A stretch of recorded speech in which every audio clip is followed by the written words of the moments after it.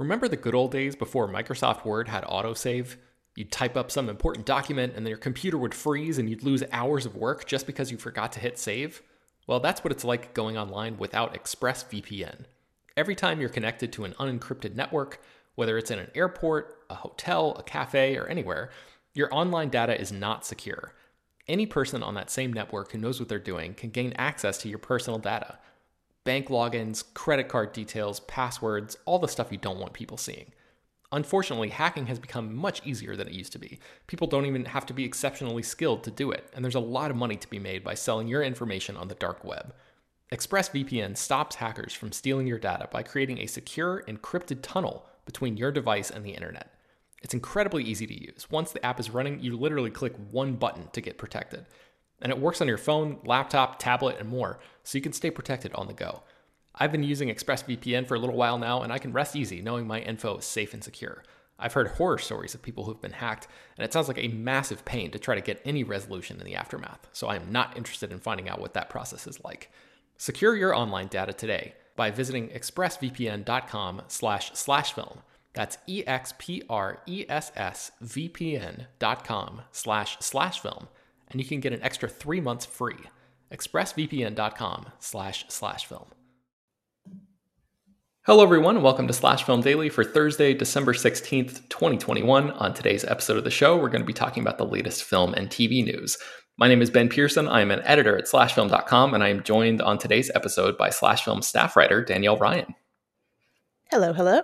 Hi, Danielle. I forgot to tell you, everybody does like a little intro thing. I don't know. It's a whole deal. Okay. So, well, hello. I am Danielle. Yes, welcome for the very first time. We appreciate you being here.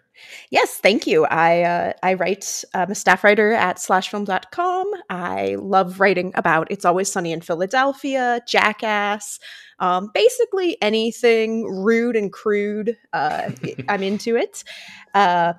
Somebody called an ambulance outside, if you can hear that. I love being here. I love getting to learn about all these different kinds of movies that I wouldn't be watching otherwise, and I'm excited to be here today.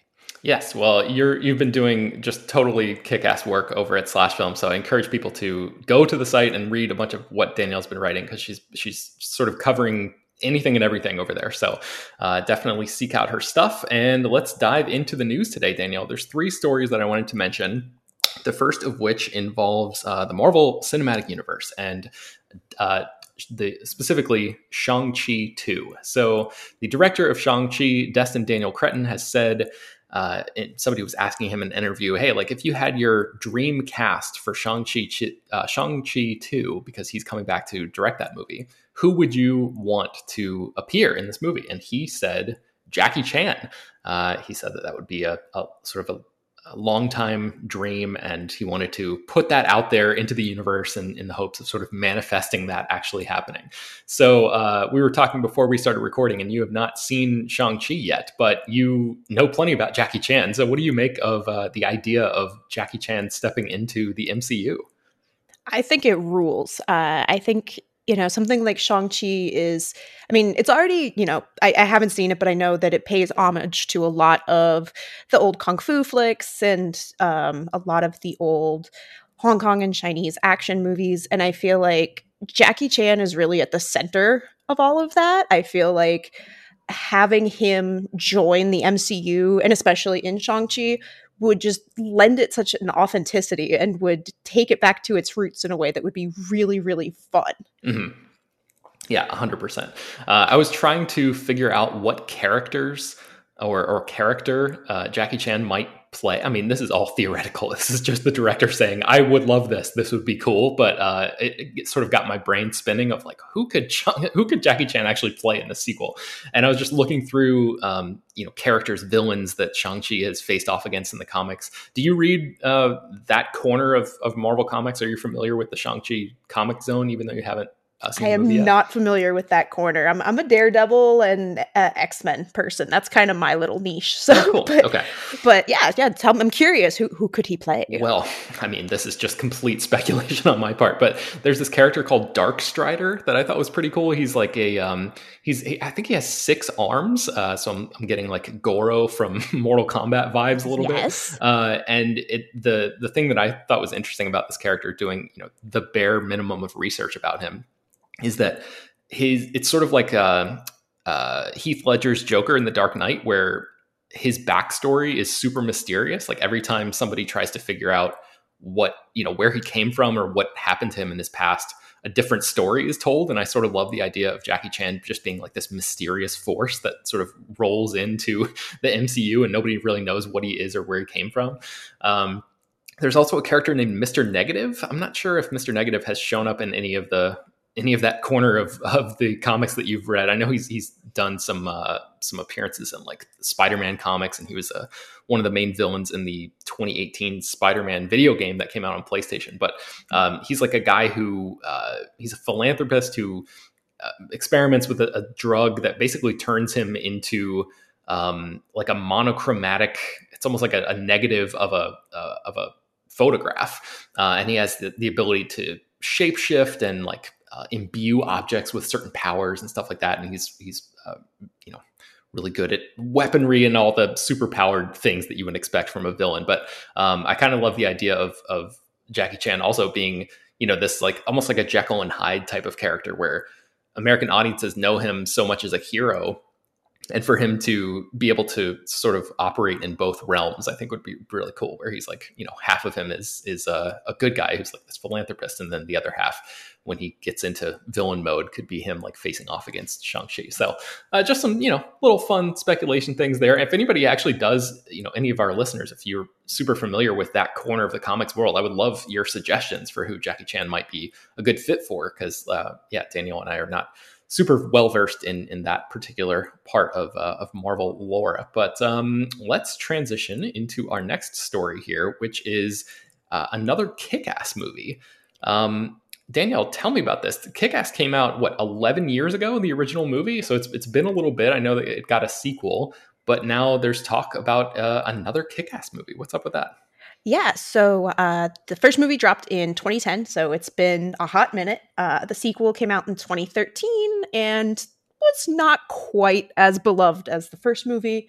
But now we might be getting a new Kick-Ass. And instead of going back for Kick-Ass 3, we're looking at maybe getting a reboot.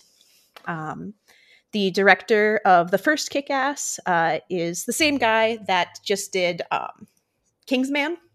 Yes, Matthew Vaughn. Yeah. Yep, Matthew Vaughn. And he recently sat down with comicbook.com and he was like, hey, guess what? I would love to do more Kick-Ass, but I don't really want to return to the same story. He wants to do something completely different.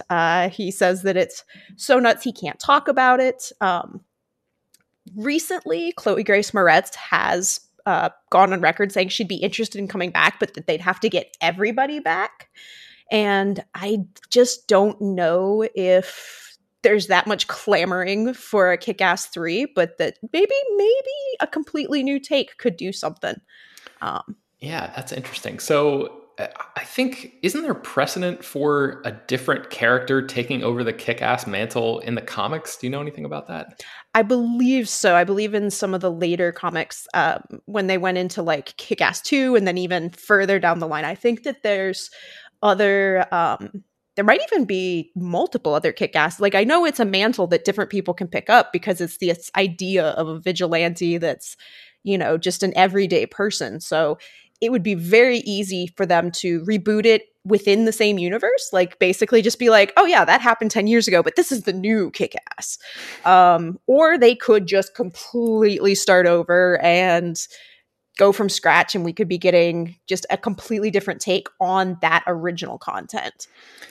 Well, Matthew Vaughn, he's nothing if not a provocateur, and he said in his comments here, he said something like, "It'll cause just as much controversy, and everyone will talk about it, and as many people will love it, will hate it." And he also said, "I'm going to need one very, very brave actor or actress to play the new Kick-Ass because it will scare the shit out of them." So, Yeah. I mean, I guess that first movie sort of helped. Movies like Deadpool and Logan or sort of earned this hard R rating, but those were like relatively recent, and Kick-Ass may have been like part of the first wave of like real R-rated movies. Oh, absolutely. I mean, I remember when Kick-Ass came out and we were like, it's an hard R comic book movie? What? And I just remember sitting in the theater just giggling like, a school child because, I'm watching a superhero movie where people are dropping F-bombs and doing all kinds of horribly violent stuff. And I think you can look at something like Kick-Ass and it really turns into like James Gunn's work, where it goes into Super, where it goes into Suicide Squad, because it's the same sort of like really in your face, ridiculous idea that's super gross and adults only, but it's still silly superhero stuff. So what do you think about, I mean, I guess because that idea is no longer quite as novel as it once was, would you be interested in returning to this universe? You mentioned like the second Kick-Ass film was not as well received. I think it's fair to say that movie was outright hated in a lot of corners. Well, I think the ending killed it, unfortunately. I think the most of it's okay. It's basically just trying to take the exact same, but trying to ride what was so great about Kick-Ass into the ground and just turning it up to 11. Mm-hmm. And I think that kind of hurt it a little bit. And then the ending, forcing a romance where there isn't one is going to upset people every single time. Just don't do it. Yeah. But I think if they had an interesting take, I would absolutely love to see where they could go with it. It's just going to be interesting because I don't know how you could make a shocking Kick-Ass without really, really pushing the boundaries. Yeah, I'm curious how far Matthew Vaughn is willing to go there.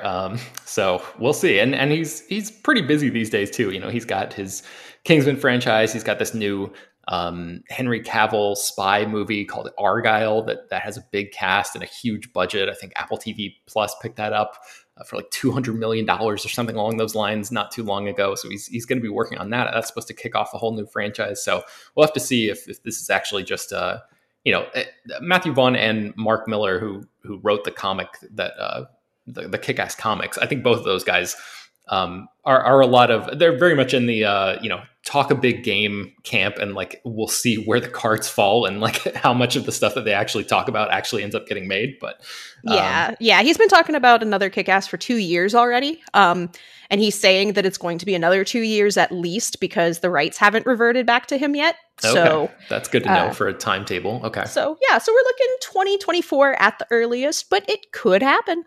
Okay. All right. So speaking of things that might happen, James Cameron, he might actually make those Avatar sequels that he's been talking about for all of these years.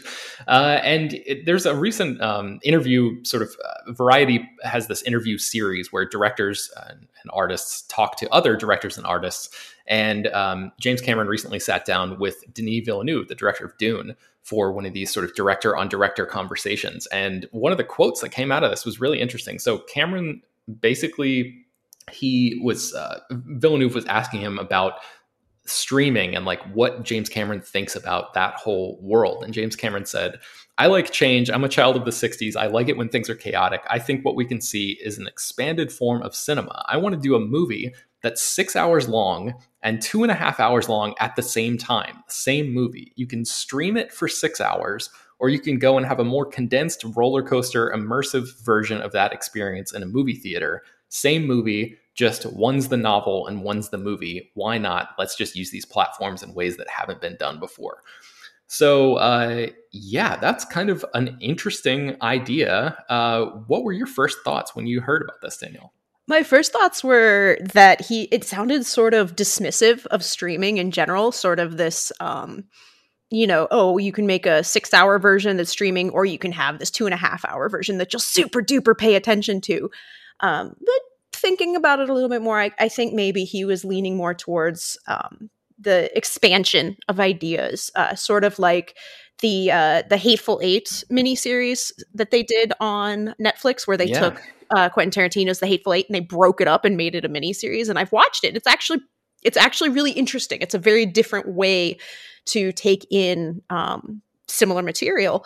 And I think that while it's very, very interesting in concept, I don't know if it's possible to execute, because trying to make a story 2 hours or 6 hours, it's two completely different ball games. And whichever one you do first, basically, is going to end up being the better one. And if you do the movie and then you go back in and you add stuff, you'll have a TV version.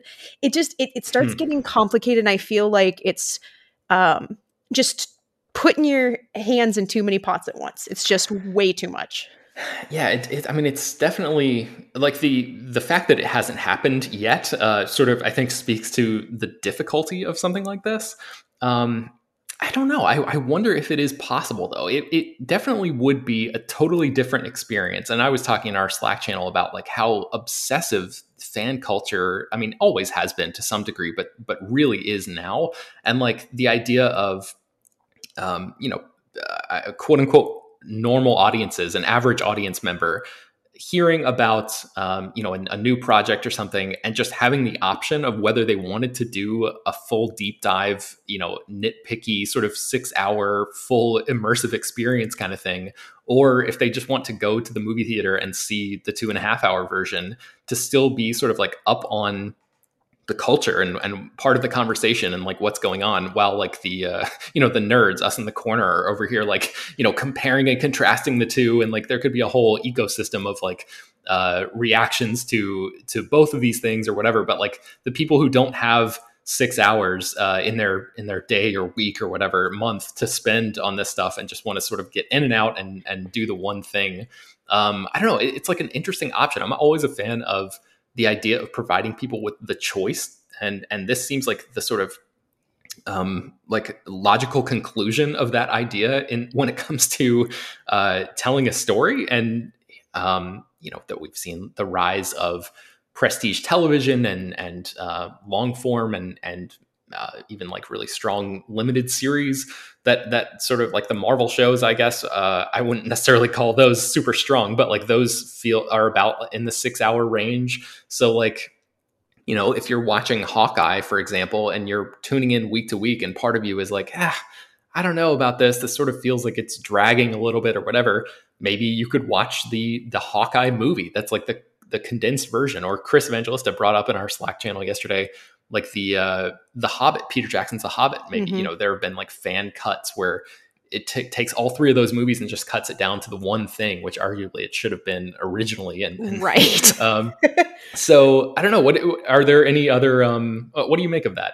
Do you think there's any value there? I don't know, because I think of the director's cuts or the extended versions of things that I've gone out of my way to watch over the years, and sometimes those extended cuts provide so much more context and so much more information that it's actually a completely different viewing experience. And so you end up having people who could have like really strong disagreements about what a piece of art is supposed to be if they're watching two different versions. And that concerns me a little bit. As a critic, as somebody who, assesses this stuff for artistic value as well as just entertainment, like from a purely entertainment standpoint, this is great. More power to people, whatever. But when I start thinking about it for films that are, really trying to get a message across or really trying to dig at an emotional root or something and aren't just trying to keep you entertained for 2 hours, that's where it starts getting a little dodgy. Because I think of, like, specifically Midsummer. If you watch the theatrical version versus the director's cut, it's two completely different experiences. Really? Oh man, I saw the theatrical cut. I've not seen the director's cut of that one yet. It's much funnier. Oh, interesting. Okay.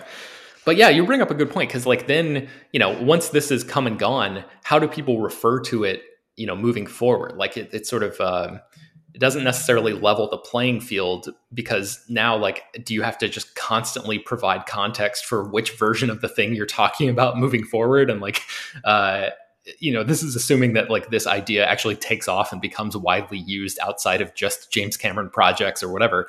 But I think that's sort of like what we're talking about here is just like the basic idea behind his suggestion here. But yeah, that does raise an interesting complication of like, okay, anytime you mention a thing that was released this way, you have to specify the version that you saw or that you're referring to, because context could change so dramatically that like the point you're trying to make might not even be valid, if you're referencing the wrong one, Right. I mean, like, just look at the different versions of Blade Runner. If you say, oh yeah, I watched Blade Runner, the first thing somebody's going to ask you is, oh, which cut? Yeah, that's true. So you're basically taking that and extending it and turning it into something even more incredibly different, because, like I said, 2 hours versus 6 hours is just an incredible difference in time and storytelling. I think it's interesting, but I'm nervous. I'm a little nervous, a little hesitant. But then at the same time, we may never even get these Avatar movies, so it's fine. Yeah, James Cameron, he's another one of those guys that talks a lot about doing stuff, and I don't want to underestimate him. It just has taken quite a long time for him to actually get these things up and off the ground, and I do think we're actually going to see these movies eventually. Whether or not they get delayed again remains to be seen. But yeah, and whether or not he actually decides to spend some time working on this thing, or if he was just throwing this out as a hypothetical that maybe other filmmakers might latch onto, and then like whether or not other filmmakers would be better equipped to handle something like that than James Cameron himself. That's a whole other conversation, I guess. So very much depends on the filmmaker, I think. But I was about to wrap this up, but like Barry Jenkins just popped into my head, and I've not seen the Underground Railroad yet, but knowing what I know about that story and about him as a director, I could definitely see him doing something like this, where making a shorter, sort of almost like punchier version of a thing, and then actually having the time to sort of relish the slow reveal of like digging it more into character and things like that. I could see maybe in a world where a streamer has a ton of money to spend and wants to make a big splash, giving Barry Jenkins or somebody like that a bunch of money to try something like this. So yeah, I'm curious if this will ever actually become a thing, or if it's just the crazed ramblings of James Cameron. So. See, now you've got me thinking about Maniac, the Netflix series, show, the Netflix show, yeah. Barry Fukunaga. Yeah. Well, wow. Well, so Danielle, what did you think about Maniac? Because I feel like that's a show that I watched when it came out and really loved it and tried to talk that up a little bit. But I feel like that show sort of landed on deaf ears. Like you're one of the only people that I know now who's even brought it up in conversation. I loved it. I thought it was phenomenal. It's such a great, unusual, just it's so different from anything else on TV. Mm-hmm. Like it's really challenging. So I think some people probably didn't enjoy the fact that it's not the happiest ride for 10 hours or 8 hours, whatever it is. But I'm trying to think of like if you could condense that into 2.5 hours, and I'm like, you'd lose so much. Like that's my biggest thing, is I feel like you'd lose something in translation going either direction. Yeah, it would definitely be like a full-blown experiment in storytelling and like effectiveness of like, can you translate the core of a thing, the essence of the idea that you're trying to get across in an effective way in 2.5 hours, and then like really languish and sort of, or maybe languish is the wrong word, but really luxuriate almost in the longer pacing, and sort of build things out and have the story be not that much different. Because that's the thing, is like if the narrative changes a ton, then you're creating those problems we talked about, where like the story itself is like almost you almost can't have a conversation about it if you see the two different versions. But maybe if like the true heart or essence of the thing is there in both versions, then interesting stuff to think about. So I think that's going to bring us to the end of today's episode. Danielle, before we go, where can people find you on the internet? You want to tell people like where you're writing and your Twitter handle or something like that? Yeah, absolutely. So you can find most of my writing at /film. But if you are looking for my more off the cuff idiot ramblings, then you can find me on Twitter at DaniRat, DANIRAT. But other than that, just keep your eyes peeled on Slash Film. I'm there all the time. Awesome. Well, thanks for coming on. We'll definitely be having you back, and we're going to slowly be introducing more of the new writers onto the podcast and just sort of like working you guys into a frequent rotation. So I look forward to chatting with you again sometime very soon. So that's going to bring us to the end of today's episode of Slash Film Daily. You can find more about all the stories that we mentioned on today's show at slashfilm.com and linked inside the show notes of this episode. Slash Film Daily is published every weekday, bringing you the most exciting news from the world of movies and TV, as well as deeper dives into the great features you can find on the site. You can subscribe to the show on Apple, Google, Overcast, Spotify, all the popular podcast apps, and send your feedback, questions, comments, concerns, mailbag topics, and Jackie Chan casting suggestions to us at peter@slashfilm.com. Make sure to leave your name and general geographic location in case we mention your email on the air. Don't forget to rate and review the show on Apple Podcasts. Tell your friends, spread the word. Thank you all for listening, and we will talk to you tomorrow.